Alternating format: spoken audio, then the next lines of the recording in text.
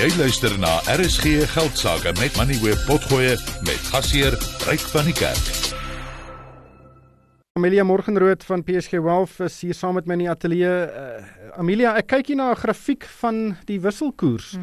Ons het gister gesien, net nadat die begroting aangekondig is, het die rand verstewig, nou nie baie nie, maar ten minste het die wisselkoers in die regte rigting beweeg. So ook vandag, hier is rondom R18.90 tot omtrent, as ek hier kyk, net na 10 uur vanoggend, en toe lyk dit my, toe val hy sy wind uit. Ja. En dit staan op, soos Henko gesê het, R19.18 in die dollar. Is daar enige rede daarvoor? Ek kon nie 'n spesifieke rede opspoor nie, behalwe dat die Amerikaanse dollar baie sterk is. Maar die rand is ook geweldig wisselvallig ryk. Net voor die begroting begin het, was hy oor 19 teen die Amerikaanse dollar. Toe het hy kortliks versterk hier na 18.80, toe het hy weer na 19 gegaan, toe het hy vanoggend weer 'n keer verstewig tot hier by die 18.80 vlakke rond, en deur die loop van die middag toe ek weer sien, toe is hy ver oor 19. So daar is 'n baie groot wisselvalligheid.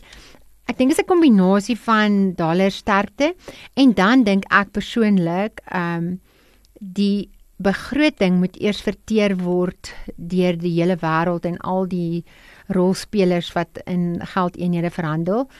Oor die algemeen het ons begroting as 'n baie goeie begroting oorgekom. Ek bedoel, daar's niks snaakse belastingverhogings vir ons gewees nie. Hoewel dit nou nie vir ons die beste begroting ooit is nie, ek bedoel, ons geen aanpassings vir inflasie gemaak, of geen vorm van enigiets wat groei in die ekonomie kan bewerkstellig nie, maar ten minste was daar niks snaaks nie ryk. Ek bedoel, welvaart is nie belas nie. Ons het gedink hulle kan dalk kapitaalwinsbelasting se insluitingskoers verhoog, sulke tipe goed, boedelbelasting verhoog. Niks van daai goed het gebeur nie. So in die algemeen gesien was die begroting glad nie so sleg nie. En ek dink die feit dat Suid-Afrika begin om van die buitelandse reserves te gebruik is 'n groot rooi vlag, want daar is ander lande wat dit ook al gedoen het, maar ons weet dat hierdie geld gaan nie aangewend word om groei te bewerkstellig in die ekonomie nie. Dit word gebruik om gewone lopende uitgawes te finansier. Nee. In effek. Nee, dit in effek gaan dit ons skuld verminder. Ons gaan nie daai geld gaan nie geleen word nie. So dis nie heeltemal asof jy nou die geld uit jou verband uit gaan haal en dan gaan kitskos koop nie. Dit gaan om skuldvlakke te verlaag, en ek dink dit is baie duidelik gestel. Ja. So dit gaan baie help, maar nou is die vraag net, ek dink dit is wat almal nou wil sien en wat niemand ons regering 100% voor vertrou nie, is gaan hulle hierdie besparings wat hulle nou op die skuld terugbetaling gaan hê, gaan hulle dit aanwend om ons totale skuldlas so laag te hou, en gaan dit hulle nog steeds aanspoor om besteding onder beheer te hou. Dit is nou die vraag of dit nou gaan gebeur in die volgende jaar of 2, 3. So ek dink dit is iets wat almal nou eers moet verteer en oorwonder. En ongelukkig is ons regering se baanrekord nou nie so goed nie. En ek dink dis 'n bekommernis vir almal, dat hulle miskien aanhoudend in die toekoms net gaan aanhou om hierdie reserves uit te put. Wie weet. Ja, ek dink dis 'n taamlike siniese siening. Ek het vandag lank gepraat met Dr. David Masondo, die adjunkminister van Finansies, en sy boodskap was baie duidelik: die geld is beskikbaar en dit gaan skuld verminder, en dit gaan die rente op die staatsskuld met omtrent 30 miljard oor 'n paar jaar verlaag. Dis reg. En dit is ek dink 'n goeie aanwending daarvan, en ek dink die siniese siening is, die regering het hom nou nie heeltemal in glorie bedek die afgelope paar jaar nie, en wat beloof word en wat gebeur is dalk nie dieselfde ding nie, maar in hierdie geval dink ek die wetgewing gaan nou voor die parlement kom wat nou presies gaan uiteensit wat met daai geld moet gebeur, en soos hy ook gesê, dit gebeur in baie lande. Dit gebeur in baie lande, dit is nie 'n ongewone ding nie. Ek dink is maar net wanneer jy 'n regering het wat nou nie eintlik bekend is daarvoor dat hulle geld behoorlik aanwend nie, want tipies wil jy graag hê dat daai geld aangewend moet word om die ekonomie te laat groei. Nou goed, om jou skuld te verminder is ook positief, maar jy sal eintlik graag ook wil hê dat daar 'n komponent is wat ekonomiese groei aanblaas. Wel, ek dink dis die hartseer ding. Dit is waar die probleem is. Ons moet die sleutelredes aanspreek oor hoekom ons in hierdie fiskale posisie is. En dit is swak bestuur van staatsbeheerde instellings, dis korrupsie, Dit is wantroue in regeringsbeleid. As daai goed reggestel of reg was, sou ons nie in hierdie posisie gewees nie. Dan kon ons miskien 10 van daai geld gevat het in nuwe snelweë en fabrieke infrastruktuur gebou het. Ja, dit is Ja, so dis daai fyn mespunt. Ryk, ons is heeltyd op hierdie mespunt. Nou wat nou gebeur is, hierdie mespunt word net nog weer 'n keer vorentoe gestoot. So ons is nou heeltyd in twee geskeer. Is ons nou op 'n opwaartse traject of is die afwaartse traject net bietjie die gradiënt daarvan net 'n bietjie gelig? Ja, het ons die blik teruggeskuif of is dit hom net in die pad afgeskop? Ek dink dis seker 'n manier Dis nou waarmee ons moet worstel. Maar slegte nuus vandag van Pick n Pay af. Natuurlik, hulle is het die wind van voor nou al vir 'n hele paar jaar. Hulle verloor markandeel. Shoprite en Woolies en van die ander kleinhandelaars is besig om hulle markandeel te vat. Dis nie 'n gelukkige plek nie. Hulle het vir Sean Summers nou aangestel om nou hierdie plek reg te ruk en toe kom hulle vandag met 'n aankondiging en sê luister, ons gaan 'n regte uitgifte doen van 4 miljard rand en ons gaan Boxer apart op die JSE noteer. Mark het glad nie daarvan gehou nie, aandeleprys vandag 15% af. Ja, dit is nogal 'n dramatiese daling. Ja, het uiteindelik 16% laer gesluit, Ryk op 21,71. Maar mens moet ook in die konteks sien dat hy by hierdie punt was van R20 in Desember. So net daarna het die prys weer 'n bietjie opgetel met die nuwe aanstelling en weet daar uiteraard was daar optimisme dat die toekoms dalk 'n bietjie beter lyk, maar die benarde situasie waarin hulle is, die finansiële posisie is nou maar net mooi uiteengesit.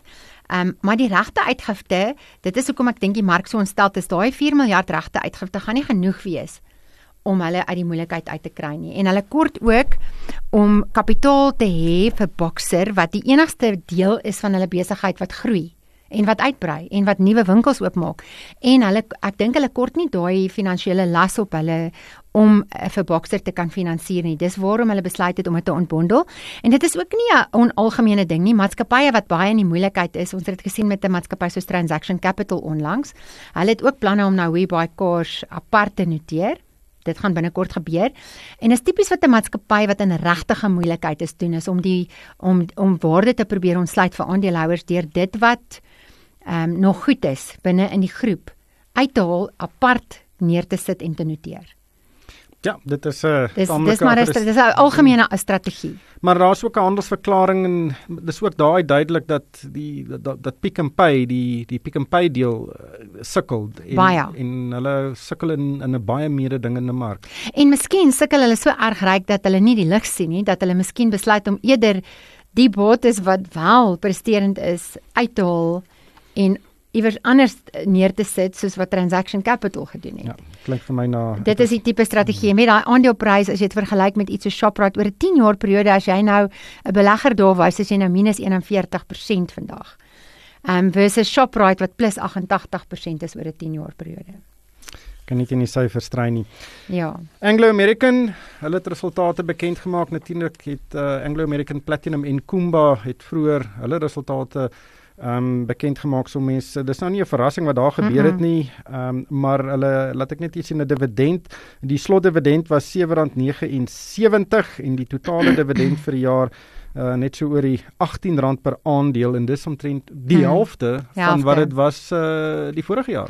Maar ek mens moet ook in konteks sien, verlede jaar was rekord resultate en winste wat hulle gemaak het. Hulle het nog steeds 'n wins gemaak van 283 miljoen Amerikaanse dollar. Goed, maar verlede jaar was dit 4.5 miljard dollar. En die groot rede waarom hierdie winste so gedaal het, was omdat hulle verlede jaar 'n baie groot meevaller gehad het met Platinum.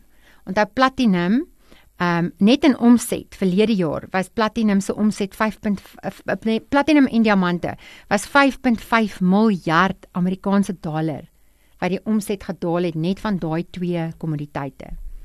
So dit was maar die groot rede. Die Platinum groep metale, die mandjie van metale is omtrent 30% nou laer as wat dit was verlede jaar. So ons weet mos nou al dat mynbou, wanneer die prys van kommoditeite baie styg, dan kry hulle baie groot winste omdat hulle kostes redelik vas is en enige stygings in die prys van die kommoditeit is alles skoon wins vir hulle.